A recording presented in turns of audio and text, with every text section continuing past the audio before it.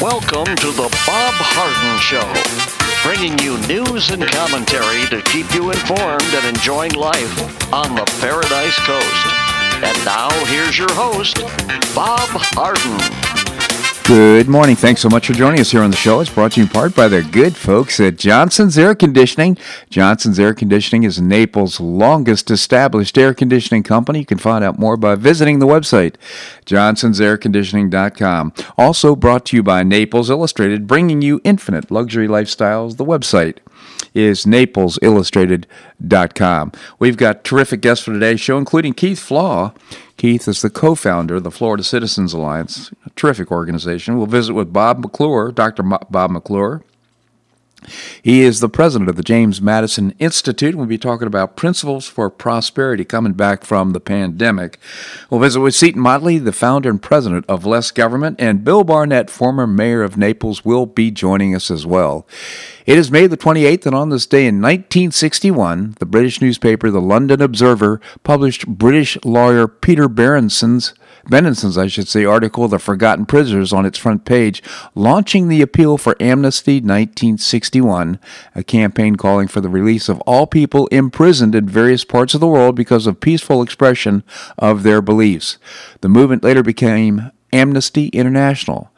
Benenson was inspired to write the appeal after reading an article about two Portuguese students who were jailed after raising their glasses in a toast to freedom in a public restaurant. At the time, Portugal was a dictatorship. Outraged, Benenson penned the Observer article making the case for the students' release and urging readers to write letters of protest to the Portuguese government.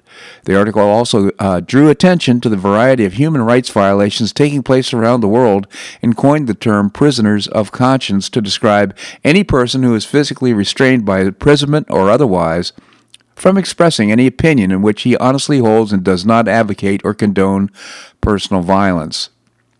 The Forgotten Prisoners was soon reprinted in newspapers across the globe, and Benenson's amnesty campaign received hundreds of offers of support. In July, delegates from Belgium, the United Kingdom, France, the United States, Germany, Ireland, and Switzerland met to begin a permanent international movement in defense of freedom of opinion and religion. The following year, this movement would officially become the human rights organization Amnesty International. Amnesty International took its mandate from the United Nations Universal Declaration of Human Rights, which holds that all people have a fundamental right that transcend national, cultural, religious, and ideological boundaries. By the 10th anniversary of the appeal of amnesty in 1961, the organization spawned numbered over 1,000 voluntary groups in 28 countries, with those figures rising steadily. In 1977, the organization received the Nobel Peace Prize. Amnesty International owes much of its success to promoting human rights in its impartiality and its focus on individuals rather than political systems. Today, Amnesty International continues its work towards its goals of ensuring prompt and fair trials for all prisoners, ending torture and capital punishment, and securing the release of prisoners of conscience around the globe. Isn't this, during these times, doesn't this strike a nerve here? It's so interesting and ironic that we have forces against freedom of expression and our First Amendment rights right here in the United States. Forces like the mainstream media, big tech, we'll talk about that in a while, and the progressive movement. And how about the Communist Chinese Party? That's not here, but it's over there. And the Trump administration, it says it no longer considers Hong Kong independent from China. China's legislature approved a proposal for a new national security law that would let China bypass Hong Kong's local government and crack down on pro-democracy protests there. It passed almost unanimously as part of a U.S. law. Secretary of State Mike Pompeo had to notify Congress every year on where the State Department believes that Hong Kong's autonomy stands. Yesterday, he said that at this point, no reasonable person can say Hong Kong maintains a semi-autonomous status from China, and told Congress it doesn't make sense anymore to give the territory special treatment, like exempting Hong Kong from billions of dollars in trade tariffs that U.S. has hit China with in recent years. This could and ratchet up trade tensions for sure between the United States and Chinese communists. Well, the Dow Jones was up nicely yesterday, 553 points, up over 1,000 points since May 26. To give some perspective, the Dow is down about 10.5% since January 1st. But NASDAQ is up almost 5%. And then futures, of course, right now are looking positive for today's trading, so we'll see how today turns out. Well, there's 29 new cases of COVID-19 in Collier County, pushing the county's total to 1,334, 447 of which are in Immokalee. 46 county residents have died, nobody yesterday. Since May 1st, 8,519 tests have been conducted in Collier County, producing 724 positive results. 178 people in Collier County have been hospitalized, although a lot of those have been released. So we're seeing an increase still of the number of people who have the virus, but I would suggest in part that's because of testing that's going on, especially in Immokalee. Well, bad weather postponed the SpaceX rocket launch, which was set to be the first time a private company sent humans into orbit, and the first time in nearly a decade the United States launched astronauts into orbit from U.S. soil. Veteran NASA astronauts were prepared to be launched at the Kennedy Space Center at the 4:33 yesterday afternoon, but they planned backdrop. They dropped the date back to Saturday at 3:22 p.m. because of bad weather. Hopefully, they'll be able to take off then. I guess the forecast is not looking good for Saturday either. Protests in Minneapolis over the death of George Floyd took a dramatic turn for the worse Wednesday night as city police responded to stores in the city being looted and burned, as well as deadly shooting at the protest location. Multiple reports indicated that the mayor, Jacob Frey, reached out to Governor Tim Walz to deploy the National Guard to the city. The mayor's office did not immediately respond to comments. Social media users posted a video on Twitter that showed burning businesses and looters entering a local Target store, then making their way out with bags of items. At least one group of armed men were seen outside a strip mall in Minneapolis on Wednesday night amid the looting. And it's really too bad. I don't know if you saw the video of the policeman with his leg on the neck of this George Floyd, and he died as a result. And it's just so bad. This is just police brutality at its worst. And protests were not just from black people saying racism. It's just a demonstration of poor police work, in my view. I think the police officers involved, well, they've already been fired, but they probably should be brought to account in a legal proceeding, and that should happen pretty darn soon to demonstrate to the people that justice is going to be served here. Not only did violence break out in Minneapolis, but break out in other cities around the nation, including Los Angeles. President Trump said, at my request, the FBI and the Department of Justice are already well into investigation as to the very sad and tragic death in Minnesota of George Floyd. That was a tweet that he made. And this is all so too terribly bad. LAPD police chief said, the actions I watched in the video were incredibly disturbing and go against the basic law enforcement principle of preservation of life, he wrote. The lack of compassion, use of excessive force, or going beyond the scope of the law doesn't just tarnish our badge, it tears at the very fabric of race relations in this country. I think that's so true. He said it so well. It's just tragic that this would happen. And again, having freedom and avoiding police brutality, we start off with Amnesty International, just a good example of how people react to onerous rules and laws and treatment by officials of the government. Speaking of which, the owners of Jim in New Jersey have sued Governor Phil Murphy and the state and federal courts, saying the shutdown order is unconstitutional and threatens their business survival. And of course it does. You've probably seen videos of the gym owner. Artilis Gym in Belmar, New Jersey, was shut down by the health department last week after it reopened due to plumbing issues, it says. Plumbing issues, sure, that's right. The owners have been cited several times by the state for defying the executive order. Well, they're taking it to court. God bless them. I hope they win, and I hope they can have the financial sustainability in order to fight this thing, because clearly these rules are onerous. Businesses should be open. People should be given the right to make their own decisions about their own property. and about their own well-being. This is a 14,000 square foot gym. Imposed a 20% limit on capacity. It reconfigured equipment. It was doing all the right things. They should have been allowed to open.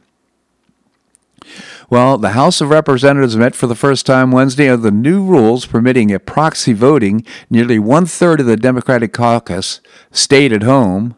According to a House clerk, more than 70 Democrats assigned another 40 lawmakers to vote for them by proxy, which is now permitted under a rule change passed by the Democrat Majority Leader earlier this month in response to the coronavirus outbreak. The House rule, which is meant to be temporary, allows a member who is present in the chamber to vote for up to 10 absent lawmakers if they specifically instruct how they want the votes recorded. The House also authorized virtual committee business. Instead of meeting in person, committees can hold online meetings and online committee votes to advance legislation. This is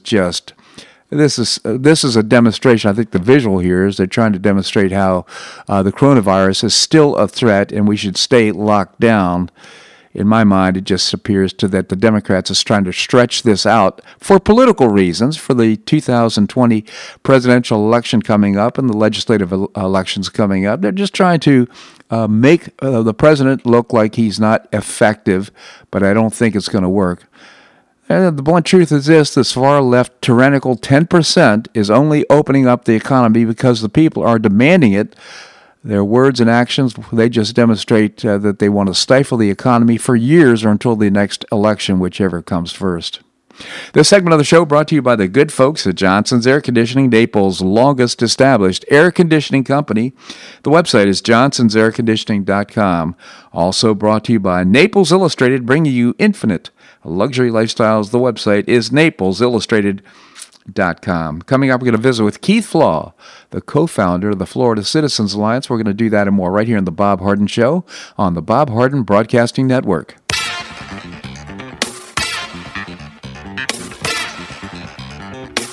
Stay tuned for more of The Bob Harden Show here on the Bob Harden Broadcasting Network.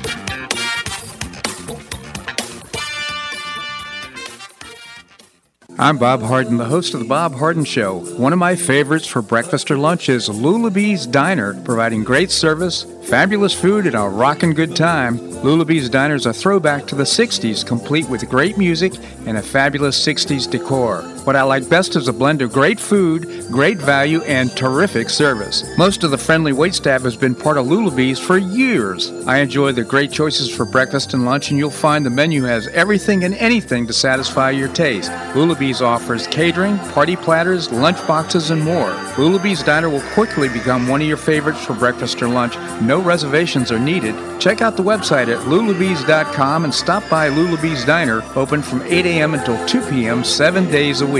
Lulabee's Diner in the Green Tree Shopping Center at the corner of Immokalee and Airport Pulling Roads. Stop by Lulabee's Diner for fabulous food and for a forever cool rockin' good time.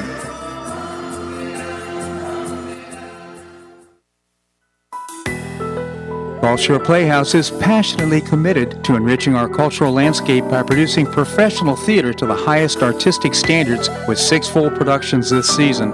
But did you know that Gulf Shore Playhouse brings unique theater education programs and opportunities for children, teens, and adults alike? Education is a vital component of Gulf Shore Playhouse's mission, providing programs aimed at enriching the lives of our children, teens, and students of all ages. Each offering provides real-life skills and learning experiences that are invigorating, nurturing, and readily accessible to every member of our community, thanks to the scholarships and reduced-price programming for our region's most deserving students. From in-school residencies and pre-professional theater training to community partnerships, audience engagement, and student matinees, the goal is to inspire creativity, encourage self-expression, and support the blossoming of self-confidence, collaboration, and a deep appreciation for the arts. With each passing year, Gulf Shore Playhouse continues to touch the lives of tens of thousands of students throughout Southwest Florida. Isn't it time that a young person in your life finds out more? For more information about student camps and the Teen Conservatory, visit the website gulfshoreplayhouse.org.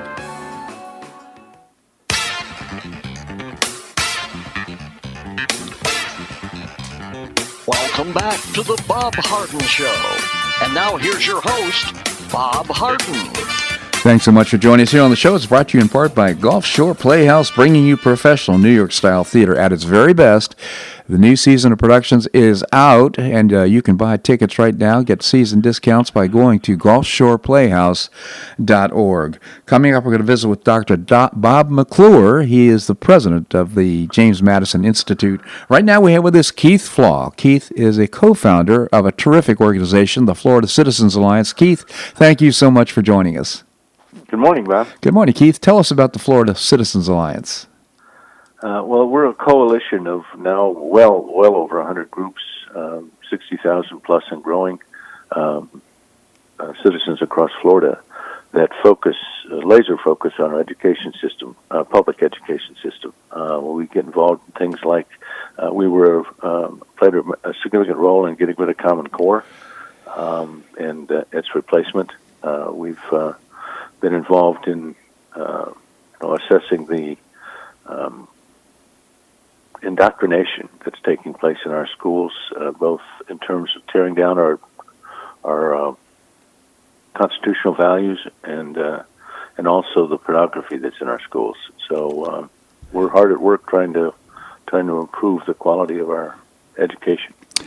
Public education, indeed. And I would say this, Keith, you have been extremely effective, just very proud of the work that you're doing, have influence for the benefit of parents and students all over Florida, influence in Tallahassee. I just really salute you for what you've accomplished. So, we're in the midst of this pandemic, or the Wuhan plague. How is this all affecting education right now? Well, it's in our opinion, it's going to result in a sea change. I've got an article here in front of me that we just put up on our website. There was a recent poll done by the the Real Clear Opinion Research last month. Went out and did an extensive. It was well over 2,000 people polled who strongly support the whole notion of school choice. But within that group there were about 650 parents, and it didn't matter whether they were Democrats or Republicans. Over 40% of them indicated that they were very likely not to send their kids back to government schools in the fall because they didn't feel they would be safe. So that's a specific movement towards homeschooling, which we've been strong proponents of. We believe, I know there's some good homeschooling programs out there and some others that aren't quite as good, but we believe that when a parent gets actively involved in the education of their child, the child is so much better off than sending him into a government bureaucratically run school. Yeah. Well, of course, the notion would be that since we're paying all these taxes to support these public schools, it would be great if they provided outstanding education for these young people. And unfortunately, and I'll just say Common Core, as a good example, has just dumbed down the entire process. And we need to, through your efforts, quite frankly, we're, I think, improving the quality of education. It's not bad teachers. That's not the problem. The problem is the use of tools, the use of printed materials and videos and all those types of things that indoctrinate young people right now and don't provide good educational development. Absolutely. A couple of other statistics popped out at me out of this poll that was taken, and it was interesting. It was not, as I mentioned, it wasn't a conservative or liberal bent. In fact, more Democrats supported not sending the kids back to school. But when you look at it from a racial point of view, 36% of the parents were white, 50% of the parents were African American, and then 38% were Asian and Hispanic. So I mean, it was not skewed racially or politically. It was just that parents are now seeing the quality of the education that their kids are getting, because now they're in this mode of distance learning. Yeah. And the old saying, distance learning is not homeschooling, it's crisis schooling. And there are so many kids, and we're hearing this now across Florida. There are kids that have been quote unquote distance learning and are just not showing up for even that. So the gaps are going to widen. The disparities on the low income and the poor families will likely widen, and the way out of this is homeschooling, in our view. So. Well, homeschooling or school choice, I would suggest, or improving the quality of education in public schools, I would suggest. Yeah. So, are any parents getting together and deciding what they'd like to do together about this? Well, there's a new organization. I think it's fairly new. I just have found it here within the last couple of weeks. It's called the National Parents Union. It's claimed to it's funded by the Walton family, which my experience says that's a somewhat progressive organization. Mm-hmm. But they claim to have major representation in all 50 states. They're focused. They put out a Bill of Rights focused on what schools need to be doing to open given the COVID virus. And parts of what they're doing, I strongly applaud. Their number one mission is to put parents in the middle of the decision over their children when it comes to public schools. We would applaud that. But when you look at the recommendations that they've come up with, it's just way over the top. An example is they want to have every school, the central system, air conditioning system upgraded to be equivalent to a hospital. Okay, and of course, this is by the fall, right? This is 4 months from now. So I get the gist of it. So, but this is this information on your website? We haven't posted yet the National Parents. We're doing a little bit more homework on it. We did post the poll, and we are strongly promoting Classical Conversations, as you and I have talked about on your show before, which is a faith-based organization. We're actually had a detailed conversation with them yesterday. They're starting virtual summer camps that for Classical Conversations that we will be promoting. And they're they're a faith-based program, but it's just very solid in terms of the curriculum that they use and the way they go about educating kids. So. Keith Law, again, the co-founder of the Florida Citizens Alliance. Go to GoFLCA, goflca.com is the website, goflca.com. Please visit, and when you do, make a contribution, doing great work, really for all people in Florida, parents and students, and, of course, taxpayers as well. Keith, I genuinely appreciate your commentary here on the show. Thank you so much for joining us. Surely. Have a great weekend, Bob. You as well. Thank you so much, Keith. All right, coming up, Dr. Bob McClure. He's the president of the James Madison Institute. That and more right here on The Bob Harden Show on the Bob Harden Broadcasting Network.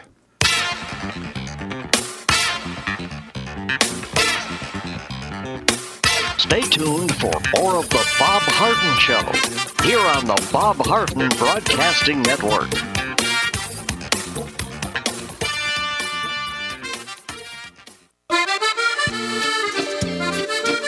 Blue Provence Restaurant is a favorite dining destination for many Neapolitans, including Linda and myself. Blue Provence, located in a historic building in the heart of Old Naples at Creighton Cove, offers a mix of French bistro cooking with bold, fresh Floridian flavors. Experience award-winning cuisine at Blue Provence and enjoy one of Florida's most extensive, eclectic, and fun wine cellars. Dining choice are the popular Eden Bar, the intimate Courtyard Garden, or the beautiful Provencal Caribbean Dining Room. Enjoy a wonderful and memorable evening in a casual and relaxed atmosphere that includes a taste of Provencal hospitality. Blue Provence is open 7 days a week, all year round. Visit BlueProvenceNaples.com for reservations, everyday specials, and coming events. That's BlueProvenceNaples.com or call 261-8239. That's 261-8239. Blue Provence French Restaurant in the heart of Old Naples.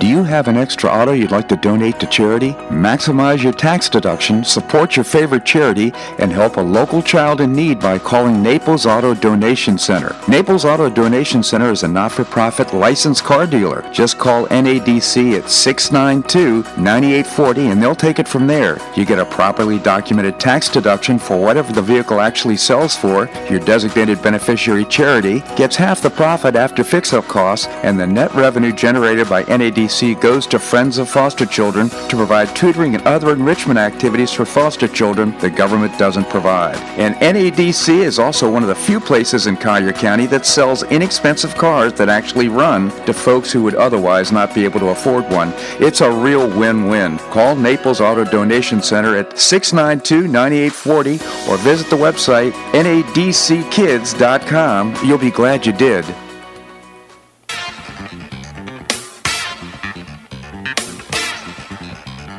Welcome back to the Bob Harden Show. And now here's your host, Bob Harden.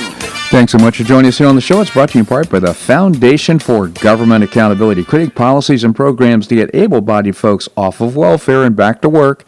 It's a moral imperative, and of course, interrupted by the pandemic, but you can find out more by visiting the website, thefga.org. Coming up, we're going to visit with Seton Motley, the president and founder of Less Government. Right now we have with us Dr. Bob McClure. Dr. McClure is the president of the James Madison Institute. Bob, thank you so much for joining us here on the show. Thanks for having me. My pleasure indeed. Tell us about the James Madison Institute. Well, the James Madison Institute is Florida's oldest and largest free market think tank. We were founded, Bob, in 1987 as a response to kind of the ideas that were coming out of the academy, which was constantly more government and more government money. And so our founder, J. Stanley Marshall, who was the president of Florida State University, along with another number of folks around the country, founded the state-based think tank movement. There were about 8 or 10 of us at the very beginning. And this kind of came out of the Reagan years in 1987, and we have been going at it ever since. We believe in free markets. We believe in free enterprise, limited government, protection of private property rights. And we're based in Tallahassee, Bob, but we are statewide from the Keys all the way up to the Georgia line across to Alabama. And right. Because Florida is such a critically important state in this country for policy and politics, we have a lot of opportunity to do a lot of work in Washington, D.C. as well. Absolutely. And I will say that the James Madison Institute has been a go-to website and a go-to source of information for me, and I would suggest also for the governors of Florida as well, and in our legislators as well. The website is jamesmadison.org, I believe, jamesmadison.org. Now, I'd like to what are your thoughts now on what's happened here with this Wuhan plague and the governor's response to this? Well, Bob, I think the governor has done a really terrific job. I mean, I think if you look at the numbers speak for themselves. Florida's the third largest state in the country, and yet, as of last week, we had only the 8th number of cases in the country. Mm-hmm. We had, 40,000, it's probably closer to 50,000 cases now. The New York State has 350,000 cases. And so I think the governor has tried to balance the economic needs of the population here in the state with the public health needs. And I think he's done a really good job. This is a black swan event. And the black swan event means that no one could have predicted its coming, and there were no ready-made solutions. There was no way to game plan for this. Mm-hmm. And so this kind of event, everybody was flying blind, and I think the governor's done his best to balance public health with the private economy, and I think he's done a good job. Yeah, I do too. So you've published Principles for Prosperity, a roadmap for the future of Florida. Maybe you could tell us about it. Sure. When you have these kinds of black swan events, it's hard. When you're in uncharted territory, you have to be guided by your principles. You have to be guided by. Some people are guided by their faith. Some people are guided by their beliefs. But in these cases, elected officials must be guided by their principles. And so early on in this event, 2 months ago, we said, okay, if the governor's going to appoint a reopen Florida task force, which he did. One of our board members, Joe York, served on that, is serving on that. And no one exactly knows what the options are. You have to have guiding principles. And so we put together a list of principles for prosperity, and we had 5 of them. Empower free markets and private enterprise, which we have seen the governor do. Embrace deregulation wherever practical, that is, reduce and cut regulations to allow innovation and opportunity for job creation and not job loss. Protect Florida's rights, both civil and property. We have seen, obviously, civil rights threatened in other states with some of the arbitrary decisions that other governors have made. But if you have a principle of protecting civil and property rights, you're going to make different kinds of decisions, and this governor has done so. Unleash and enable the power of innovation. Give, Floridians, the American spirit, the opportunity to innovate. And we've seen that with contactless service. We've seen that with curb service. We've seen that with the use of technology in all kinds of different ways. Businesses shifting from their traditional business model to making masks and gloves and the ventilators and things like that. And then finally, the last one is the proper roles of the executive, legislative, and the judiciary all have to maintain those proper roles. And they have to be in their proper roles as the founders understood them, and that will allow Florida and our country to thrive. Yeah, Dr. McClure, as you were going through it, I was thinking how fortunate we are here in Florida to have these guiding principles. It just reminds me of the interview with Tucker Carlson with the governor of New Jersey, and Tucker Carlson said, "Did you ever think about the Bill of Rights when you're making these decisions?" Oh, gosh, I never thought about that. That would be another thing, is just paying attention to the rule of law, which I think is implicit in this here. But I'm so grateful that the governor's been making the decisions he's been making, as opposed to what we're seeing in New Jersey, Wisconsin, Michigan, California. You can go through the list, and it's these are the types of times where politicians, elected officials, try to grab and garner new power. And thank God we have a governor who's really looking out for the benefit of the people. That's right, and you've seen him.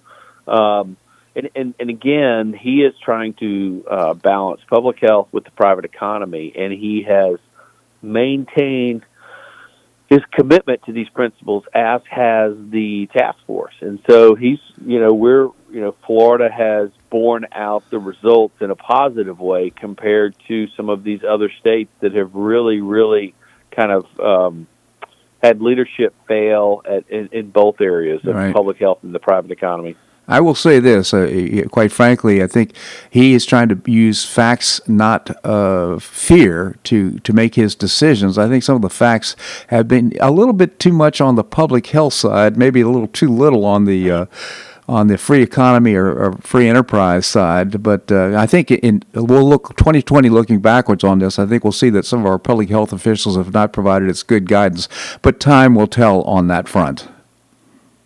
I think you're right. I think, again, when you have a black swan event, the models are impossible to, they can't be relied on solely. Right. So you have to be guided by data. You have to be guided by principles.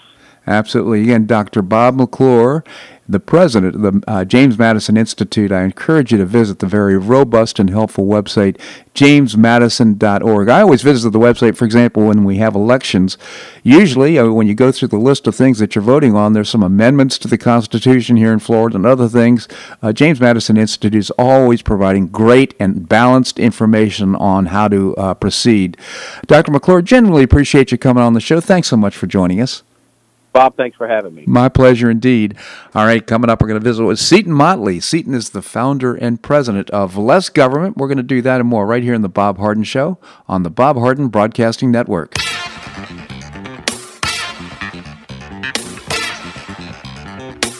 Stay tuned for more of the Bob Harden Show here on the Bob Harden Broadcasting Network.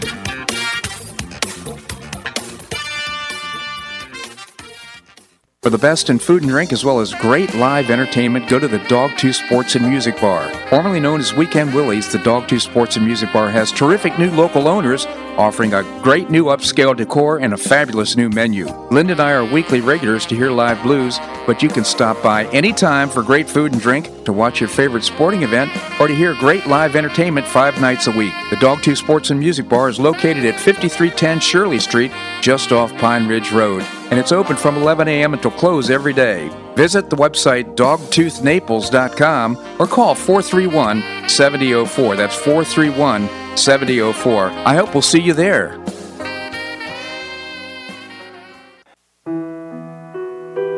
Did you know St. Matthew's House operates the only emergency homeless shelters in Collier County? St. Matthew's House provided more than 500,000 hot meals to those in need last year, and since 2010, 527 men and women have graduated from the St. Matthew's House Justin's Place Addiction Recovery Program. For over 30 years, St. Matthew's House has provided innovative solutions to fight homelessness, hunger, substance abuse, and poverty in Southwest Florida. And you can help St. Matthew's House in this life-transforming work by patronizing the St. Matthew's House thrift stores, Cafe M25, car wash and detailing center, and award-winning catering operations. For more information, visit stmatthewshouse.org. That's stmatthewshouse.org. St. Matthew's House is a 501c3 not-for-profit organization and does not solicit government funding.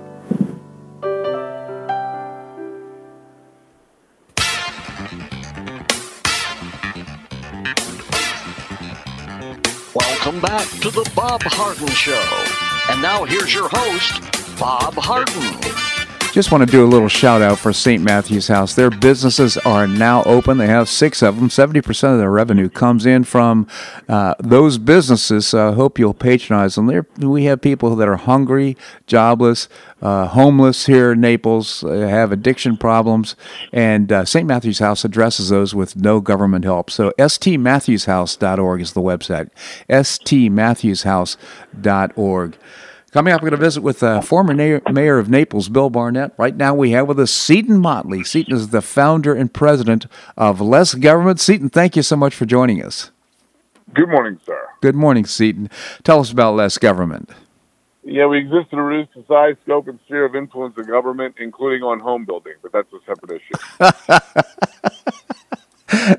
I'm familiar with some of the episodes and problems that you've been having with local government here. And do you want to share those, or shall we just talk about what's going on in Hong Kong?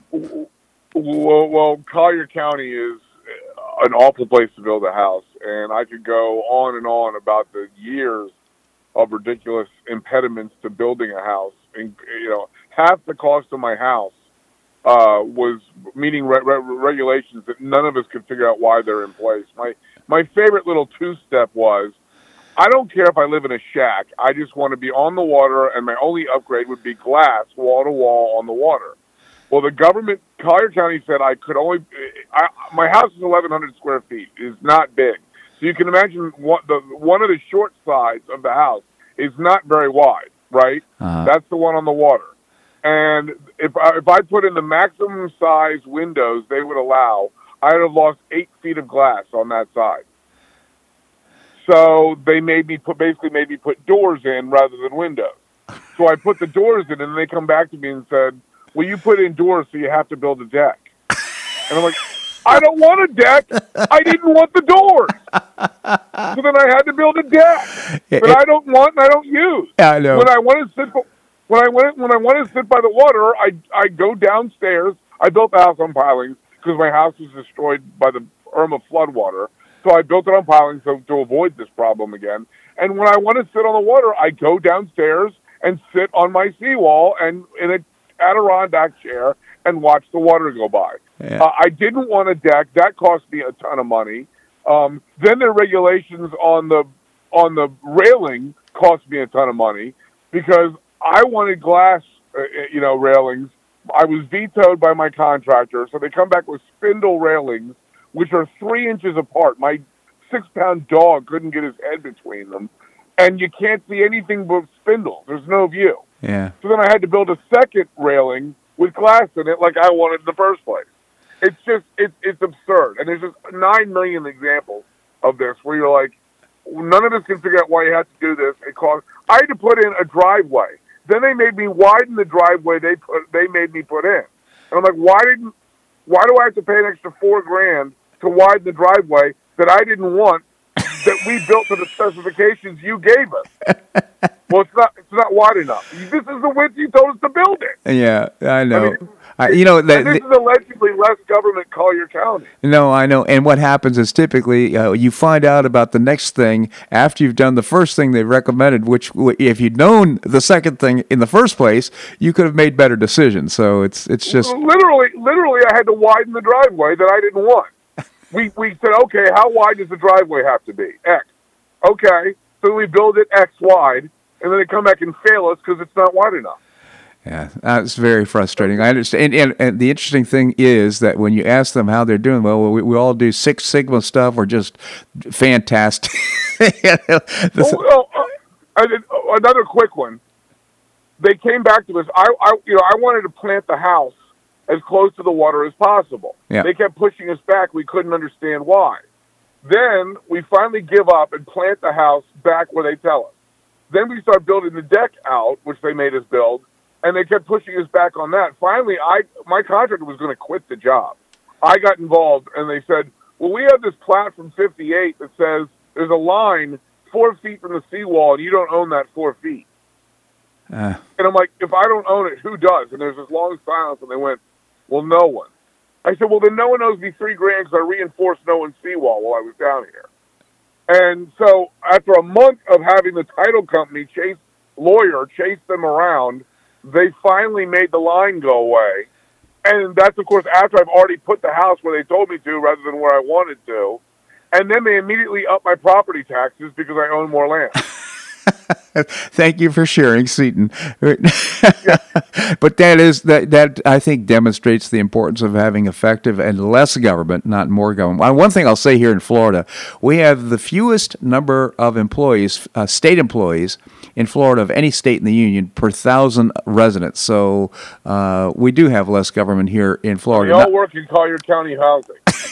Okay. So, Seaton, I want to get your comments on what's happening in China and the China virus thing. Yes. So obviously the Hong Kong thing is they're pushing. We cut a deal back in '97. Britain leaves and says we'll leave it to you if you keep it autonomous. Well, that's been a sticking point for them for years, and now with the economic pressure on them, they see this golden goose offshore, and they want to bring it in and steal all the money. They're going to kill the golden goose, of course, because that's the point that's the moral of the story is if you keep strangling it, eventually it's going to die. That's right. And they just want to bleed. They need money, and they see Hong Kong sitting there, and they want to bleed it off as much as possible, as long as possible, to just stab off the inevitable until they get to where they're eating whatever the Chinese version of flamingos are. So what's going to happen is very sad because I'm sure businesses are fleeing Hong Kong like crazy. And number one, I hope so. Yeah, and number two, there's going to be No, I'm sorry, China. I thought you said China. I'm sorry. No, Hong Kong. No, but yes, they are going to. Yes, it's like California on steroids. They're moving. They're going to move anywhere to get out from under China. That's right. And number one. Number two, the U.S. is going to start imposing tariffs on Hong Kong, just like they do on China. And to your point, Hong Kong is one of the most vibrant economies in the world. It was up until 1999, and slowly but surely we're seeing it become part of communist China. It's going to destroy the golden goose, as you're pointing out. Yeah, no, and again, that's only going to accelerate now because China needs money desperately. They're making all these grandiose. They were taking over Australia while we weren't looking much faster than they were taking over us because, of course, it's much closer geographically. But they make this grandiose thing about how they're not going to buy X, Y, and Z from Australia anymore as punishment. And I'm like, you don't have the money to buy that. What are you talking about? Well, it's like me saying I'm not going to buy any more Rolls Royces. Well, you don't have the money for Rolls Royces, you idiot. Yeah. So this is I mean, the other part of this is the human rights aspect of this, and what they're doing to the people in Hong Kong. What they're doing to their own people, quite frankly, is so draconian, and the human rights aspect of this thing is just really miserable.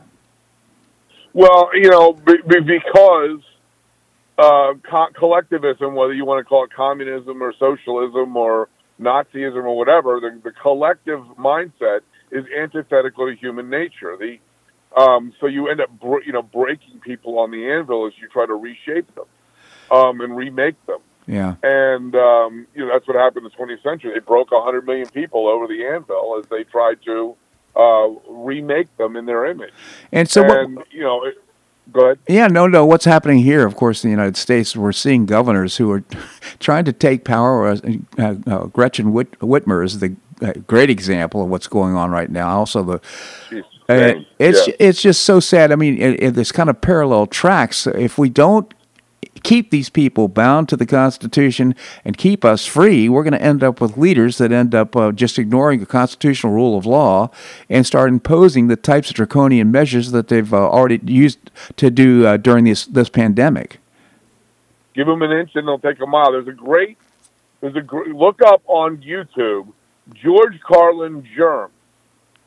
And it's about a 7-minute segment, and it starts out with him saying, and this is, of course, years ago, because Carlin's been dead for years, and the video starts with him saying, they're going to shut you down in the name of health for as long as they can until you make them stop, which means for as long as they want, because you won't make them stop. It sounds like he's describing today, and he said it 20 years ago, 10 years ago, I don't know how long ago it was, but it was, he's been dead for 7 or 8 or 10 years. Well, it's really prophetic. He was a genius, and it is prophetic indeed. So again, it's George Carlin Health?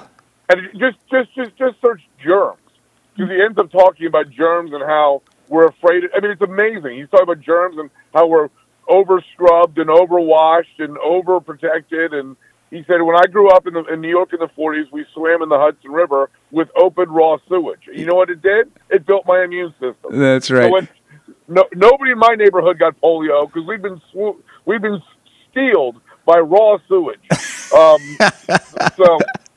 It's just amazing how much of it pertains to today. Yeah, look up lessgovernment.org. Go to lessgovernment.org. I had to look for that George Carlin piece. I think he is absolutely a genius. My Facebook page, I posted last night. Okay, again, lessgovernment.org.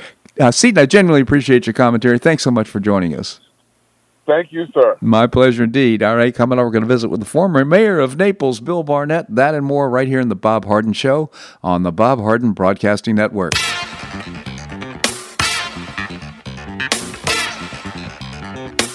Stay tuned for more of the Bob Harden Show here on the Bob Harden Broadcasting Network.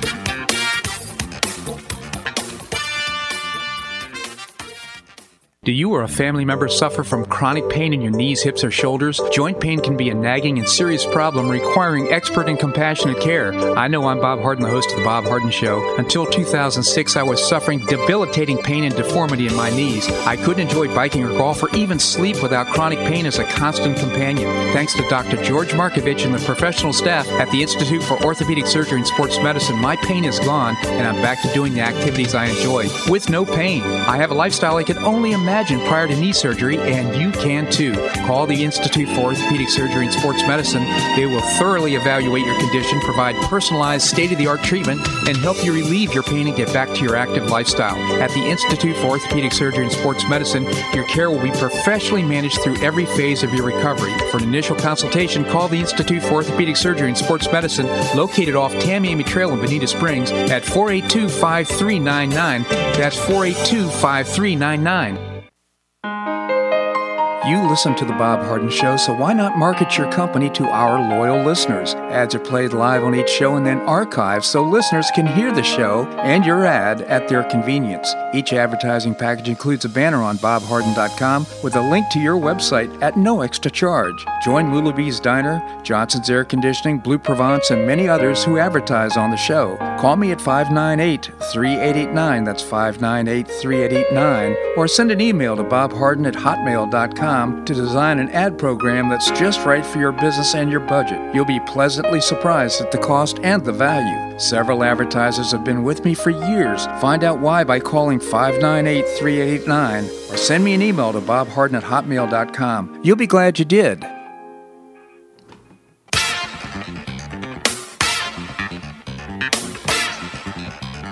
Welcome back to the Bob Harden Show. And now here's your host, Bob Harden. Thanks so much for joining us here on the show. I want to do a little shout out to our advertisers who stayed with us for years. I genuinely appreciate the support, and I hope you will patronize the businesses that support the Bob Harden Show because they've been so supportive through the years. Couldn't do the show without support. So, again, bobharden.com is the website. And thank you for your patronage, and thanks for listening to the show. Right now we have with us the former mayor of Naples, Bill Barnett. Bill, thank you so much for joining us. Well, Bob, I always enjoy joining you with whatever our conversation is going to be chosen for the day, right? Yeah, that's exactly right. I always look forward to Thursday morning. And Bill, it looks to me like things are picking up in Naples. It looks like it's getting, I'm not going to say business as usual, but traffic's improving. And, of course, this is a time when you expect the snowbirds to be going away, but it looks like economic activity is really picking up as well.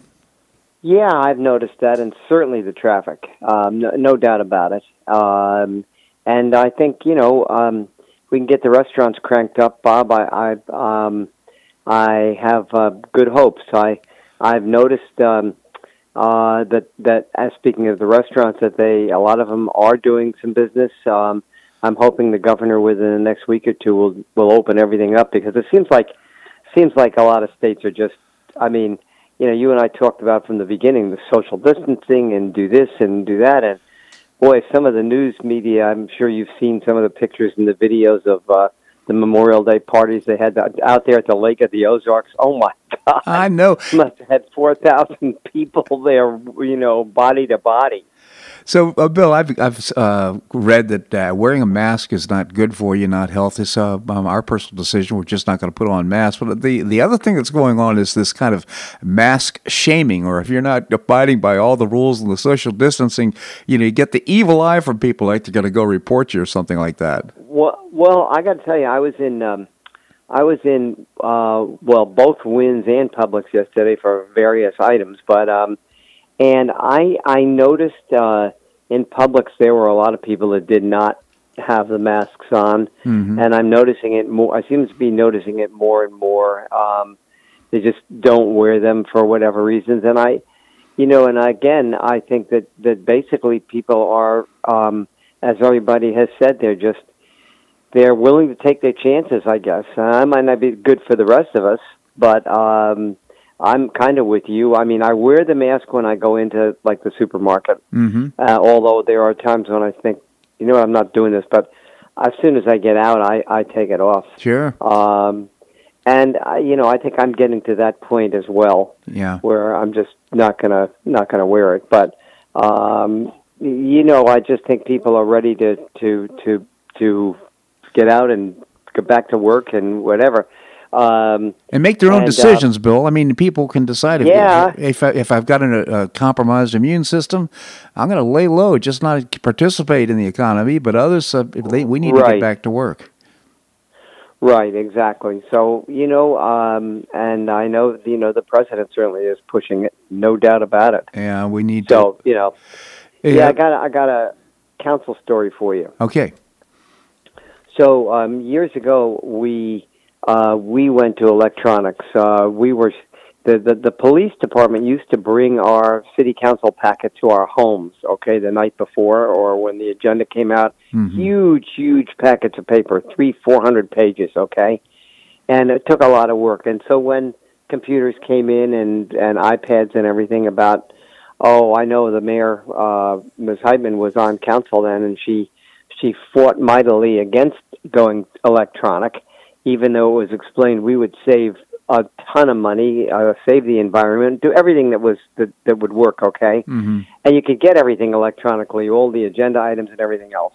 Make a long story short, so now she came up with the idea that she wants a paper packet. She won't use the electronic. And so she she's trying to get the rest of council to go along with that and go back, set the clock back 10 years at least. Okay, and every reason that's been explained, like, listen, it costs a lot of money and a lot of time to go back to paper. Why would you want to do that? Well, the simple reason is she never quite figured out how to use it. And so I just thought it was like, and Gary Price, bless him, just really, really balked. And he just said, look, we've been past this for years and years and years. And it's like saying to you, Bob, you can't use your computer anymore or whatever. You have to just go buy books or buy paper. I mean, it just doesn't make any sense. Well, go ahead, Bill. I'm sorry I interrupted. No, I was going to say it's just kind of annoying to watch that. Well, the other thing is, I mean, it seems to me that as opposed to fighting progress and going back 20 years, why not get a tutorial or an instructor to help you understand how to use the internet? I mean, there's so many things that I don't know. Right. Me too. I would love to learn a lot more than I know right now. I just don't take the time to do it. But she's impeding the progress of government. It seems to me she could take the time to learn how to at least understand the papers that or the material she's receiving. Exactly. I mean, it is not, believe me, it is not complicated. And there's no need to have a packet, 8 inches thick in front of you to thumb through to look through these things. And it costs the staff a ton of time to do this. Absolutely. Then if you're a member of the public and you want something, if they went back that way, you couldn't just dial in on your iPad and have it sent to you. Yeah. Or you couldn't look it up on our city website. But anyway, I just thought I thought it was annoying and amusing that, in these days that you would try and do that. But anyway, they are making some progress down there. I'll give them a heads up. I'll give them a thumbs up for that. Well, that's good to hear.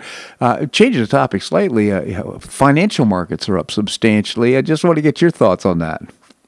Oh, I'm happy. Yeah. I think anybody who was in the market, especially a couple of months ago, I mean, if you're in there for the long run, which a lot of us are, with pensions, with 401ks and pensions, and not that the city gave me one of those, Bob. I don't want to get anybody misled by that. I never had one of those. But the thing is, if you're in the market with that's how your retirement and everything else is there, you were feeling pretty green a little while ago, but it looks like it's coming back, and I think it's going to even get better. Yeah, I agree. Prognosticator. Yeah, I mean, I don't know what's going to happen, but I do know this, that even if you got out before this thing happened, how did you know when to get in? I guess the market's up over 1,000 points since the 26th of May, and its futures are up right now, up about 150. So it looks like it's going to be another good day in the market.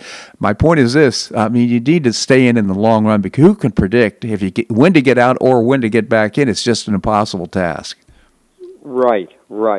Yeah, I mean, it is, and you have to be some kind of a guesser. And you know what, Bob? I know we're running out of time, but I would say to you, how about the people that are a lot smarter than we are that sold short and did all those things? I'm not a guru at that, but that had the idea that, listen, this was going to go really bad, and I guess you can sell everything short, and they must have made a ton. Well, they may have, but, if they're short right now, they're losing their shirts. Well, okay, but that's what you just said, though. But you got to know, I guess, when did you run it first time and then you get out or you do whatever. I don't know. Yeah. But I'm not getting in that game. But anyway. No, I just, you could tell those guys by the holes in their shoes. Yeah, true. Or the nice suits they wear. You never know, right? That's right. Bill Barnett, again, former mayor of Naples. I genuinely appreciate your friendship and your commentary here in the show. Thanks so much for joining us. Ditto, Bob. Have a great day. If you're playing golf, hit them straight. Oh, man, I'll try. Thank you so much. Well, that's a wrap here in today's show. I hope you enjoyed it. If you did enjoy it, let somebody know. I mean, spread the word about the Bob Harden Show. You can listen to it at any time during the day. Of course, you're listening live right now if you're listening to me, but the show is posted on 4 different podcast platforms, as well as on my website by 8:30 in the morning, so people can enjoy it. I've heard people tell me they listen to it after dinner or on their way across Alligator Alley. You can choose any time you want to. So again, bobharden.com. Send me an email at bobharden@hotmail.com as well. Love to have your comments, and they've been coming in a lot lately, and love to hear from you. Tomorrow, We have great guests for the show, including William Yateman, the research fellow at the Cato Institute, Brad Palumbo, who is with the writer with the Washington Examiner, Buzz Victor, local activist, citizen activist, as well as Dave Beagle will be joining us as well. I hope you make it a great day on the Paradise Coast or wherever you are. Namaste.